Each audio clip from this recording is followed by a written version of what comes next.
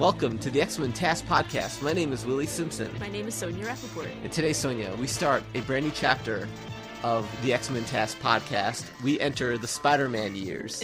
Right, in which the X-Men are only going to make a few appearances, but that's okay. A few appearances here and there. You know, when I was first conceiving us doing all the Spider-Man episodes after we finished X-Men, a lot of it had to do with the X-Men's appearance in the Spider-Man animated series. Oh, really? I thought it was just for the love of Spider-Man. Well, it's also for the love of Spider-Man. Or Spider-Man, as I like to call him. Spider-Man? Yeah, you know. The plural of Spider-Man. Spider-Men? I'm just thinking you have Spider-Man and then Spider-Men, and then the plural of Spider-Men is Spider-Man. What? I just always think of it as, like, you know how, like, a lot of Jewish last names end in M-A-N, but it's not Goldman, usually, it's Goldman. Right. You know what I mean? Yeah. So whenever I, like, read the word Spider-Man, a lot of times in my brain I say it's Spider-Man. Wow, we were off to a flying start. In my mind, I wanted to pretend like this was a brand new episode of a whole new era, but really, this is the 92nd overall episode we've recorded of these things. I ruined it for you, huh? No, it's okay. So this first episode is called Night of the Lizard, and believe it or not, the Lizard is the first main bad guy Spider-Man will tackle. But first, some minor history about the show. It is the product not of Saban, which X-Men was of. It's the product of the Marvel Animation Studios, which I think was like a short-lived production studio they had in the 90s. This was all cobbled together right around the time when Marvel was having some sort of economic bankruptcy and collapse as a company. Mm-hmm. They weren't doing that well in the 90s. There was a comic book boom and then a crash, and Marvel did not manage their assets that well, which eventually led to the selling off of all their various properties to different film studios. In the case of Spider-Man, it would eventually go to Sony. X-Men went to Fox along with Fantastic Four, and then there's a bunch of other properties that were not picked up or picked up by studios, and then, you know, they were lapsed over time. So Spider-Man was created in an era when Marvel's having a lot of success with their cartoons, and this one was no exception. But really, their overall company wasn't doing that well. So it's kind of an interesting thing. The main producer of the show is a man named John Semper, and he's one of the primary executive producers and writers of the series. And he mentioned that because of Marvel's financial situation, they really didn't even have any creative control over the series itself, which is kind of stunning to think about. They did allow for the input of Stan Lee a lot in the first season. He had a heavy hand, but from things I've read, Stan Lee's involvement was similar to that of X-Men, where I think they ended up having to put Stan in a corner a little bit because his brain was still in 1964 when it came to Spider-Man and comic books in general. What does that mean? It just I feel like a lot of his suggestions were probably a little outdated, and his idea of what the character is or should be was just based on him remembering how he helped write the character of Steve Ditko in the 1960s. So, I think Stan actually did have more of a hand in this one than he definitely had in X-Men. In X-Men, they definitely essentially politely told Stan to, get lost. But in Spider-Man, he was more of a presence here. I read an anecdote that Stan Lee randomly saw an episode of Seinfeld. And he comes into the animation studios the next day. He's like, "We got to incorporate Seinfeld into Spider-Man. Do something like that." Huh. and it's like, I don't know how the writers took suggestions like that, but right. Stan Lee was a little bit all over the place. Okay. God bless him and God rest his soul at this point. But so this show, I think there's 65 episodes produced, 5 seasons. And what was the overlap with the X-Men animated series? When did that happen? Yeah. I think it happened in season 2 or 3. So we'll get to it sooner rather than later, but it's in the middle of the series. So this show started in 1994, 2 years after X-Men started, and it ended in 1999, 2 years after X-Men ended. Oh, so there is overlap. Yeah. Okay. Right, yeah. And not just the X-Men, there's a whole bunch of other characters that make appearances, like the Punisher. No, I don't mean appearances. I just mean, like, that was the Saturday morning cartoon lineup for a while there, right? Where there was like X-Men and Spider-Man, right? And Batman was in there, yeah. So there were like a few good years there where like new episodes were coming out at the same time, right? Yeah, absolutely. Yeah, it was really 90s cartoon ratings in its heyday. Yeah. Spider-Man had enormous ratings, so did X-Men, and so did Batman for children's shows, for cartoons. You don't really see anything like that today. I read somewhere something recently that there's not even Saturday morning cartoons anymore in the traditional sense. Although, actually, I think some of it was after-school cartoons, too, wasn't it? Well, they would show reruns after school with cartoons. I think that's how I saw most of it, actually. Right, like, I think Batman would air after school as well. Yeah. Not so much the X-Men. I think X-Men was limited to the weekends. I don't know. I don't remember about Spider-Man. But, generally, when I was a kid, I guess I would have been 10 years old when this show first aired. It was extremely exciting to have Spider-Man. It was like you had Batman and X-Men, which were wonderful, but Spider-Man was like the extra drop in the chemical mix that really led to an explosion of excitement. Being a child fan of television. The thing with the Spider-Man cartoon, and it's true to the comics also, is that he really breaks the fourth wall. Because he talks to himself all the time, but it feels like he's talking to you, the audience, the kid watching him. Right. And it lets you in on the world of what it's really like to be a superhero. You think he's so cool for doing that. Yeah, he's definitely giving a monologue in many episodes to somebody, like he's reciting a diary from his life. Yeah. And that in many ways captures the essence of Spider-Man from the comic book, where because he's a solo superhero, he doesn't have teammates to bounce off. Right. The exposition has to happen as like an inner monologue. Yeah. And really, I'd say this show is one of the greatest examples in any medium of entertainment of an inner monologue being a primary narrative device. Right. I mean, now looking at it, it's like kind of corny, but it just works so well because he's so emo.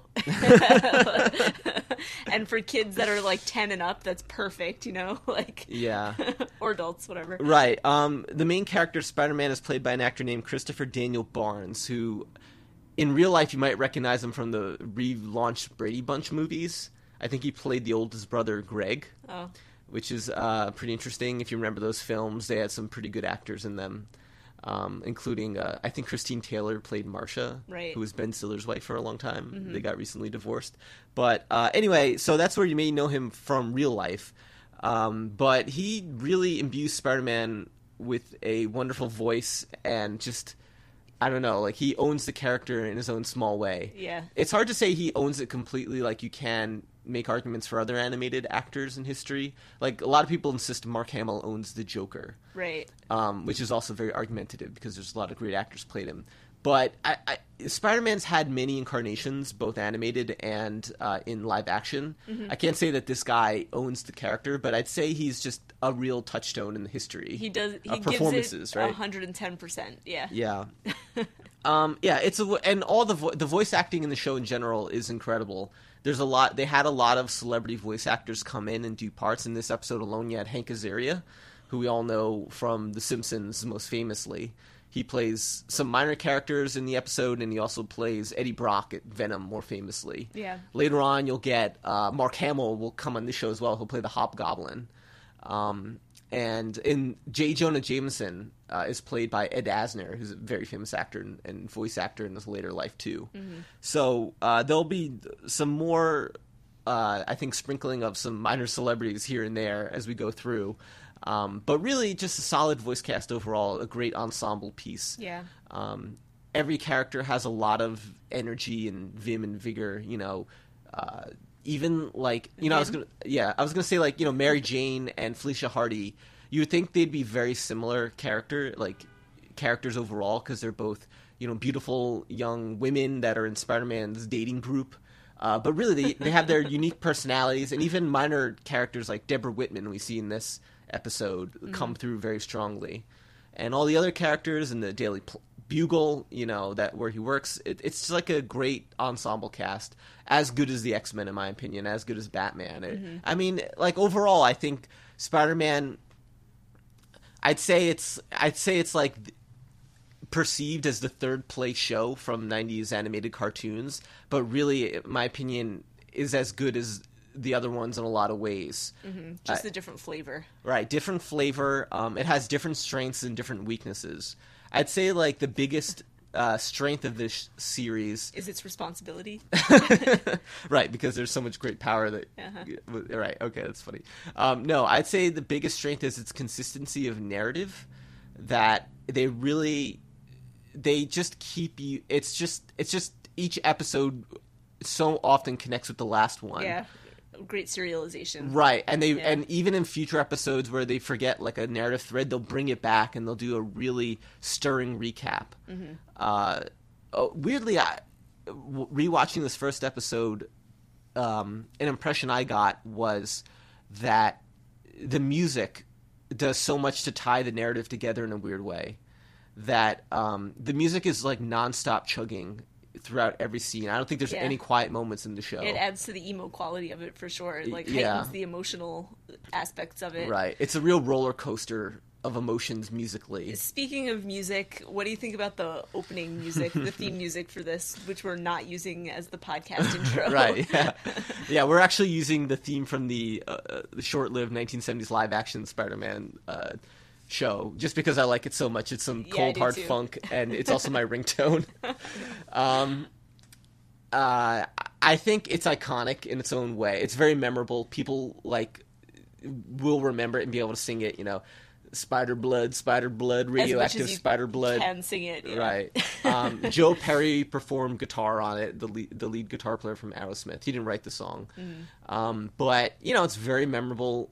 Very electricized. It's kind of like, weirdly, it touches on themes from the original Spider-Man theme song from the 60s, like melodically, or at least phrase-wise. It's like a riff on that. Yeah, like it's not quite, but it's like a nice updated version of it. Although that's a killer theme song too, the original 60s. I don't know if I would say it's nice as it is updated. Right, for its time. I don't know if I like it in particular, but it is memorable, and that the hard rock, the electric guitar sound or whatever is very early 90s. Yeah. It's like it's just the refrain of Spider-Man. Spider-Man, Spider-Man. Yeah. You really, it's so, you don't hear it as like a rock anthem throughout the show. That's made very orchestral. Right. So in a way, it's like, it's based on this hard rock riff, like you said, but it's more cinematic, that during refrain. The show. Yeah, exactly. During the show it is. Right, and it's a great refrain, I think. So, it's funny, with Spider-Man Homecoming, briefly in the introduction of that movie, they used the melody from the 1960s series to introduce it. They made it into an orchestra version. Yeah. They really, I would suggest that it wouldn't kill them to use this melodic refrain too in some future movie as well. I think it's deserving and nostalgic enough and memorable that they could get away just like as a small, nostalgic wink to the fans in the same way they use the 60s theme. Yeah. It's really ingrained in a whole generation's brains. So I think it's a great musical score in general, though, in the sense of I like that the music's always playing throughout the entire episode. It really lets you, in the binging age, if you binge a bunch of these in a row, it really lets you just keep watching it for some reason. The music just carries you through from episode to episode. And it also adds to like the strange fast-paced nature to this show too. Yeah, it does keep it moving for some reason. Yeah, I mean this show, but it's not obtrusive though. Like no. It's not that I take pause to notice the music playing all the time. You use the word emo. I would use the word melodramatic. Yeah, okay. It's a soap opera-y show. Right. It's very melodramatic. The music is very melodramatic and almost in that classic like 1950s soap opera or 1950s melodrama way, Yeah. And I think it actually works with Spider-Man, because it's serialized and it's about, self-doubt and inner anguish. I know. I was just thinking the way that the X-Men animated series, the themes there are really all around, looking outwards at the world around you and, social justice type issues with discrimination. I feel like Spider-Man is kind of the opposite of that, and it speaks to the same, age level or like interest group maybe, but instead of looking outward, it's really looking inward. It's right. like all these internal struggles that he deals with as he like learns and grows through life, and you know, it's like also very relatable themes, which is different. Definitely. The last thing I want to say about the show overall is that I love how relentless it is in its pacing. That's another thing that goes along with the orchestration. It's just not so much in the first episode, but it's definitely close to how it's going to get in its prime. But in episodes, it's just the narrative plot threads and all the scenes and the subplots, they all just converge like trains running towards each other from 5 different directions. Mm-hmm. And Spider-Man's in the middle of it, causing chaos. And that, to me, is the most addictive and wonderful aspect of this show. That it's just like a runaway freight train, just with like all this stuff like piling on, all the different problems Spider-Man has, being in his personal life, his professional life, his school life, his Spider-Man life. Mm-hmm. All that stuff is just like a hurricane. Yeah. And Spider-Man's often in the middle of it. And it's just great. I don't know what else to say. I mean, that's why I really wanted to do this and really want to relive the series and talk about it, is because I really think it's like captivating. Mm-hmm. I remember when we were in the middle of doing our X-Men podcast, right? We were limiting ourselves to 1 a week, mm-hmm. obviously. We're not going to like watch 5 ahead and then have to rewatch them to record an episode about. Yeah. But I had that desire. Right. So this is when the Spider-Man show was all on Hulu. I don't know if it's there anymore. I think it's gone. I actually had to buy all 5 seasons on Amazon Prime. Uh-huh. That's how we're watching it. But, there's multiple ways to get it. Anyway, point is, I had that desire to watch a Marvel show, like binge one through. So in the middle of X-Men, I started binging the entire Spider-Man series. Oh, so it's fresh for you. Pretty fresh, anyway. Well, yeah, it's pretty fresh. And I watched it. It took me like 2 weeks to get through the entire series. I forget what it was, but I was just watching them all the time, and I loved it. And I was like, as I was watching, I was like, this is better than the X-Men. Or that's not necessarily what I mean. It was more fun than the X-Men, I thought, to go through it from start to end. Huh. It was, like I said, a runaway freight train. So exciting. So many, oh, wow, I can't wait till we get to the Doctor Strange episode. I know it's coming. I remember that. I can't wait to get to the Punisher episode. I can't wait till the Secret Wars happen with the Fantastic Four.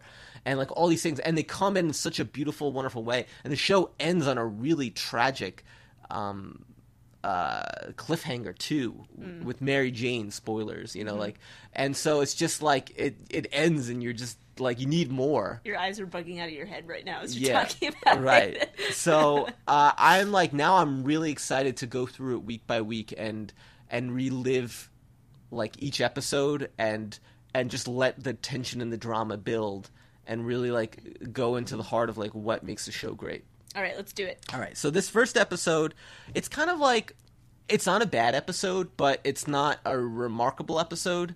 It's a good setup. It's a one-off, right?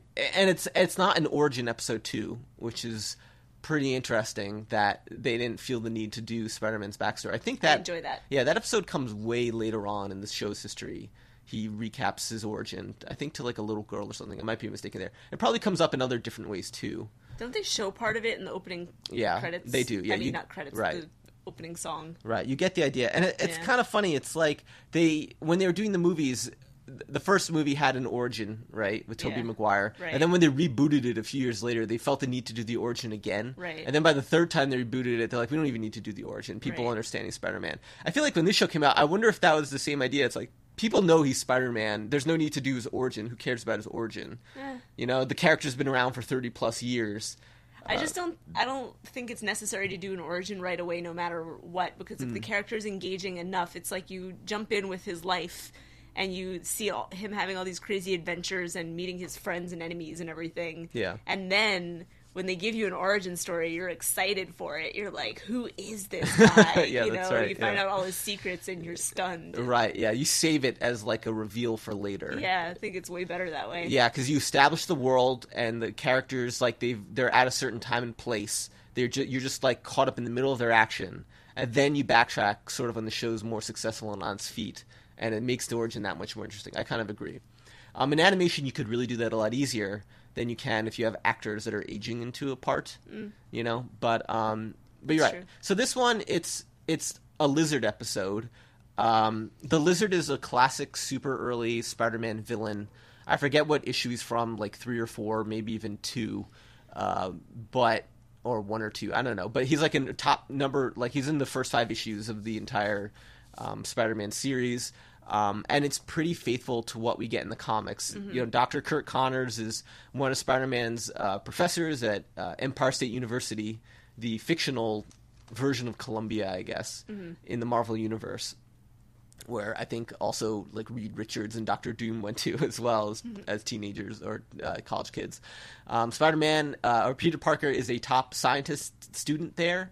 Among other things he does. I thought for sure when we started watching this that he was a grad student, but he's not. I'm pretty sure he's an undergrad. Okay. So it's not like quite what you get in a lot of the comic books. But the show runs so long, maybe by the end of it he is a grad student. I'm not sure. That's a good question. I can't fully remember because I've every time I watched the show I was not looking for that detail. Now it just feels more interesting to know. You care because you're old. Right, yeah. And you're in grad school currently, and I see how it's grinding you to a bone. And I like to imagine like how hard it would be to actually be a grad student and be a superhero in your spare time. Not possible. Right, I can't see how that's possible. So for right away, at least he's an undergrad at ESU. So, you know, he's not so much in Queens that much. He's like there to live with his Aunt May. Yeah. But he's like a lot of the time he does spend like the Upper West Side, I guess, or like Upper Manhattan, where his college is. I'm not sure where the Daily Bugle is supposed to be. I'm guessing it's in Midtown. In a lot of Spider-Man media, it's the Flatiron Building. You know, that famous like triangle wedge building. Do you know where that is in Manhattan? Like 23rd and Broadway, around there. So what would you describe that neighborhood as? Gramercy Park, I guess. Okay, so then it's like a little bit further downtown. So he's swinging up and down the island is the point. I don't know, I forget in the cartoon if it's the Flatiron Building. I don't think it is in this one. All I know is the Kingpin is in the Chrysler Building. Every time I look at the Chrysler Building in real life, if I'm like passing by, I'm like, oh, Kingpin. Oh man, talking about the Kingpin and Smythe is going to be so great on this show. I cannot wait to look forward to that. So, you know, this episode establishes Spider-Man's world a little bit. He was working at the Daily Bugle. Ed Asner's playing J. Jonah Jameson is a great part. He's really, you know, he's kind of... He's an obstacle for Peter Parker. I wouldn't say he's an outright bad guy in the show because he has some heroic moments himself going forward. Yeah. But a lot of time he gives Spider-Man or Peter Parker a hard time. He hates Spider-Man, obviously. That's the thing. We meet some other characters. Robbie Robertson, he's one of the editors at the Daily Bugle. I guess he's Spider-Man's boss. Yeah, he's a nice guy. Peter Parker is a photographer. So they established that Peter Parker, his photographs he can get of Spider-Man or the various supervillains will earn him extra money, which he needs. At first he wants to spend the money selfishly on himself. He's really like, he gets a glint in his eye. He's imagining what he could buy, you know, like his a motorcycle or his car. Right. But then he goes home and he's quickly reminded that Aunt May is pretty poor. And she's got bills to pay, right? So And he's going to help her out. Right. He loves Aunt May. She's always struggling. She's super kind and nice. This is the more matronly, older Aunt May, traditional Aunt May, I would say. Yeah. Than what we get in the modern movies, where it's Marissa Tomei. I mean, matronly. It's like she's borderline elderly in this. Right. One, yeah. Right? So you would imagine she probably doesn't have a job, and like it makes sense that she'd be like financially struggling. Right. I like that they introduced Eddie Brock right away, who's a rival photographer. He's voiced by Hank Azaria, which is awesome. And, you know, he becomes Venom later. So, but they establish him as an early rival for Peter Parker. They're slowly building up Eddie Brock's personal hatred of Peter Parker and Spider-Man. Right. In fact, that's like, in a large way, he's duped by the combination of them by the end of this episode. So it's like they take great care to build up these interpersonal relationships and things over many episodes that when the payoff comes in the form of the big story event, like the transformation of Eddie Brock into Venom, you're so wrapped up in the characters already that it makes it extra exciting. And it really like lends like heavyweight power to the storytelling, you know? So it's an aspect of what makes the show great. a weakness of the show, I'd say, is the inconsistent animation. Yeah, that computer animation, it's new because it's the mid-90s and they're excited to use it. I don't know if it's cheaper or if it's just that it's innovative that they want to use it, but it does not look good. The hand-drawn parts of this show are, like, by far better looking. Right. And I think it gets a little sharper going along, too. I think in this first episode, the animation looks a little bulgy and like Disney cartoony at times, especially when we are introduced to these sewer guys at the beginning. Yeah. It does get better over time. I think it gets better. But even so, the drawn parts are just like way better. Like the computer animated parts stick out because they just look so bad. And this is another show where we can't have real guns. We're going to get more laser blasts. I think there's probably, it's veer into X-Men world where there's avoiding of words like death and dying explicitly. Yeah. I think they go there a little more than X-Men, but still it's a bit censored. Another thing I want to say is Spider-Man, I don't think in this series is allowed to throw a punch, believe it or not. And kicking isn't really something he's allowed to do. He can kick like a few times, and someone did a count. It's like he kicks 4 times in the whole series. I forget what it is, but he mainly is using his web slingers and hopping around and weaponizing webs. Yeah. So, and you never even notice that he's not like directly punching people in the face. And that doesn't even register as a complaint of mine, that he's not like directly attacking people with his limbs like that. Yeah. So anyway, back to this episode. It's a classic lizard origin story. Dr. Kurt Connors. He's missing an arm. He experiments on himself. He uses a technology based in the fictional field of neogenics, which is a buzzword that's going to come up a lot in this series. Yeah. The wide world of neogenics. And I think they update. Correct me if I'm not 100% sure on this, but I believe that his own spider bite, it's not so much it's a radioactive spider, it's a neogenic spider. Right, because it's been blasted by genetic stuff. This recombinator or whatever. Right, yeah. So even though the theme song talks about radioactive spider blood, really the show's more about they updated radioactivity in the atomic age science to genetic age, right, which is smart and makes sense. Yeah. So anyway, Peter Parker can get $1,000 if he can get a picture of the lizard. He wants to give it to Aunt May. Along the way, he runs into Deborah Whitman, one of the minor side characters, who Spider-Man dismisses as like a kid sister to him, even though she's also a like gorgeous blonde with facial symmetry.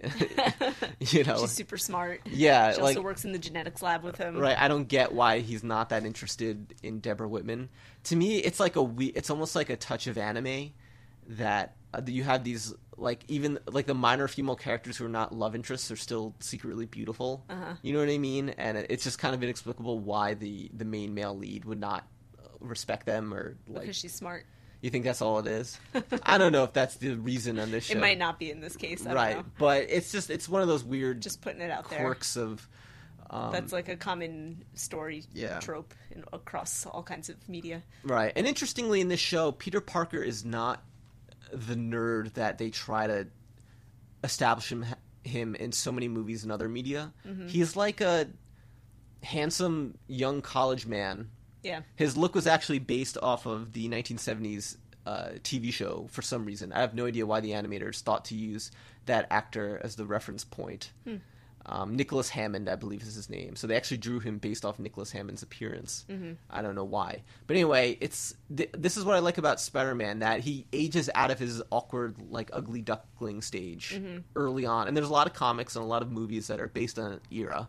But really, it's like prime Spider-Man is he's in college, he's dating multiple ladies a lot. You know, he's like going from relationship to relationship. It's not just Mary Jane. It's not just Gwen Stacy.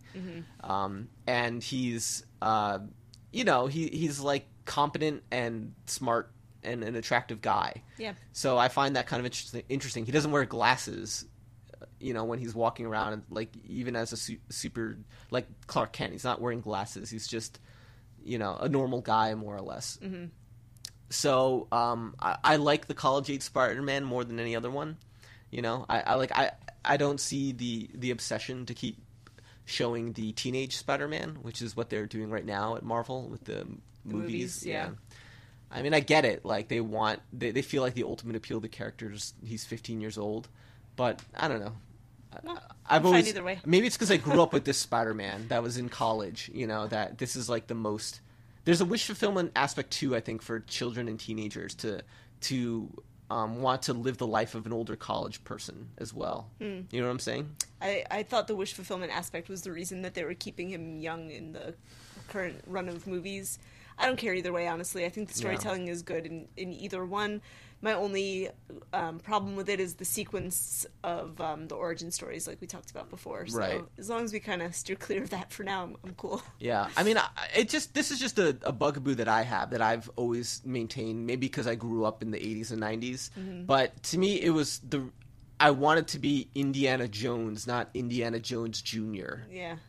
I wanted to be the Ghostbusters, not their teenage friend or their childhood friend. Yeah.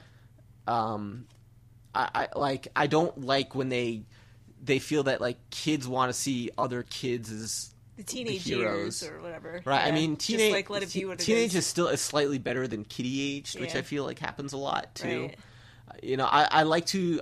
When I was a kid, I wanted to imagine myself as an adult, not as a kid. Well, because you want to imagine yourself with real independence and agency. Right. And you don't truly have that when you're a kid, so it doesn't make sense to put characters that have all of that freedom into kids' bodies where like they wouldn't have freedom in reality. And the power of teenagers and college kids is really evident to young children. My sister was 6 years older than I was. And she still is. Yeah, she still is, right? and so I remember being, let's say, I was 10 years old when the show came out, so she was 16. Herself and her 16-year-old friends look like giants to me. Yeah. And they seem so cool and so hip. Oh yeah, totally.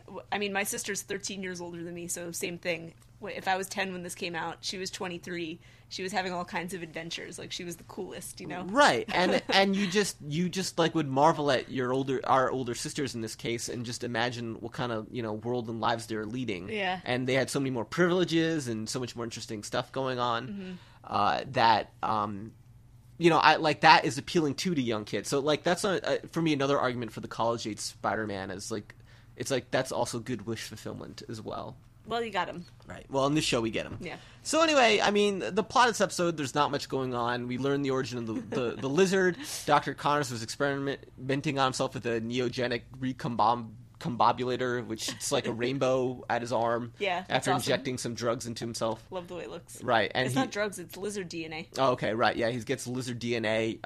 At first it works, his arm regrows, but then he turns into a lizard. And just like in the comics, when he becomes a lizard, he gets like this weird lizard brain. Mm-hmm. So he still sort of remembers that he's Dr. Connors and remembers he has a family, but he gets this like weird lizard thing where he wants to turn everyone else into lizards, and he like wants to become king of the lizard race. And well, he says that it's because he wants to be able to heal everybody who needs healing, and I guess the type of lizard that he took the DNA from has the ability to grow back limbs, and he himself had lost an arm, so he was able to grow it back once he became a lizard. So he's like, don't you see? It's so much better to just be lizards, and like no one has to be an amputee or like suffer all these things that humans have to suffer. Right. And he's super strong and agile. Understand why all the humans wouldn't want to be lizards. Right. Yeah, exactly. I mean, he goes a little crazy when he becomes a lizard. Right. The point. It's just funny that like this animal instinct takes over, and the instinct says like the lizard should rule the earth, And that was a big part of the comics. And once he turns back into human, he like regains his senses. Yeah. So it's a bit of a Dr. Jekyll, Mr. Hyde situation. It's a great classic Spider-Man villain. It wasn't really done that well in the one movie. The Amazing Spider-Man is pretty lame. They were trying to set up in the original Tobey Maguire series they had a Dr. Kurt Connors character, but nothing ever came of that. But in the cartoon, it works perfectly. The Lizard's a great villain. Looks great. I love the color scheme. White lab coat, purple shirt, or purple pants, whatever it is. Mm-hmm. Spider-Man follows him into the sewer. Rescue some people the lizard was capturing down there, some sewer maintenance men that I think he needed to build some technology, and Spider-Man finds the recombobulator and manages to save Dr. Connors. Along the way, Spider-Man name drops the Fantastic Four, the Avengers, the Defenders, and even the Incredible Hulk. And this will be the first of many more name drops, plus also appearances by these characters too in the show. So X-Men had some famous cameos of different characters, but this show really almost introduces these characters as like real people in a lot of ways. We'll get like Captain America will show up and the X-Men, as we said, and the Daredevil. There's a great couple Daredevil episodes. It's so fantastic.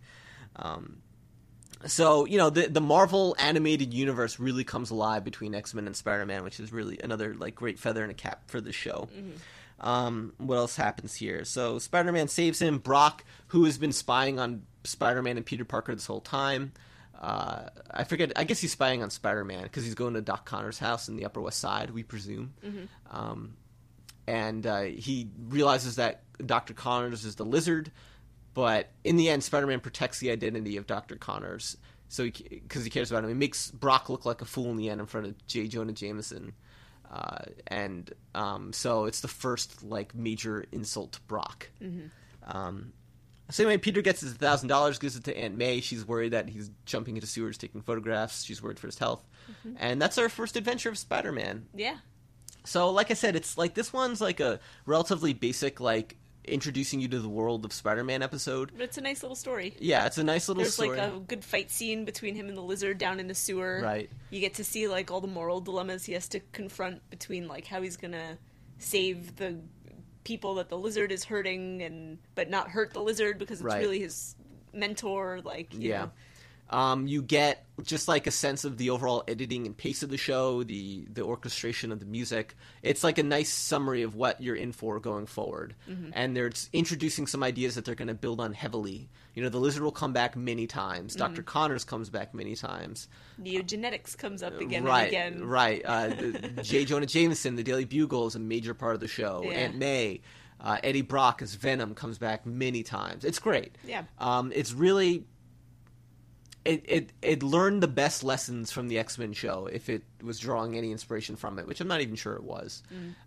But it's a serious, like, super entertaining look at Spider-Man. Really wonderful. There's people have grown up with subsequent animated Spider-Man shows. Like, one is Spectacular Spider-Man, which I think only had 2 seasons, but people love that show. I've actually seen it. It's very good. I don't like the animation style, but the show itself is great. There's many other Spider-Man cartoons. So I think it's hard to convince everyone out there that this is the best Spider-Man show, because a lot of different generations have their favorites, even ones before this show. You could have been a child of the 60s or the 70s and gotten those corny 70s Spider-Man and His Amazing Friend cartoons. Like, that could be your Spider-Man, I guess. But to me, this is like the most classic comic accurate version. And it's the version we grew up with in our generation. Yeah. So it's my favorite, and it always will be. So we'll explore more about that, how it connects to the comics, how it relates to the movies. We'll talk about the movies in the future, like we talked about the X-Men movies. And we'll just go along for the ride. It's going to be a lot of fun, I think. So we're happy to have everyone who's sticking with us through the Spider-Man years. Right, through the Spider-Man years, carry on with us. I hope it's going to be a lot of fun. And it's fun to talk about another classic Marvel animated series. So, with all that said, I want to remind people of the normal things. If you want to discuss us about anything we've said, join the X-Men TAS Podcast Facebook group. Follow me on Twitter at Willie Simpson. Rate and review the podcast 5 stars. Sonia, do you have any parting words before we go? Neogenetic recombobulator. Okay, good night, everybody.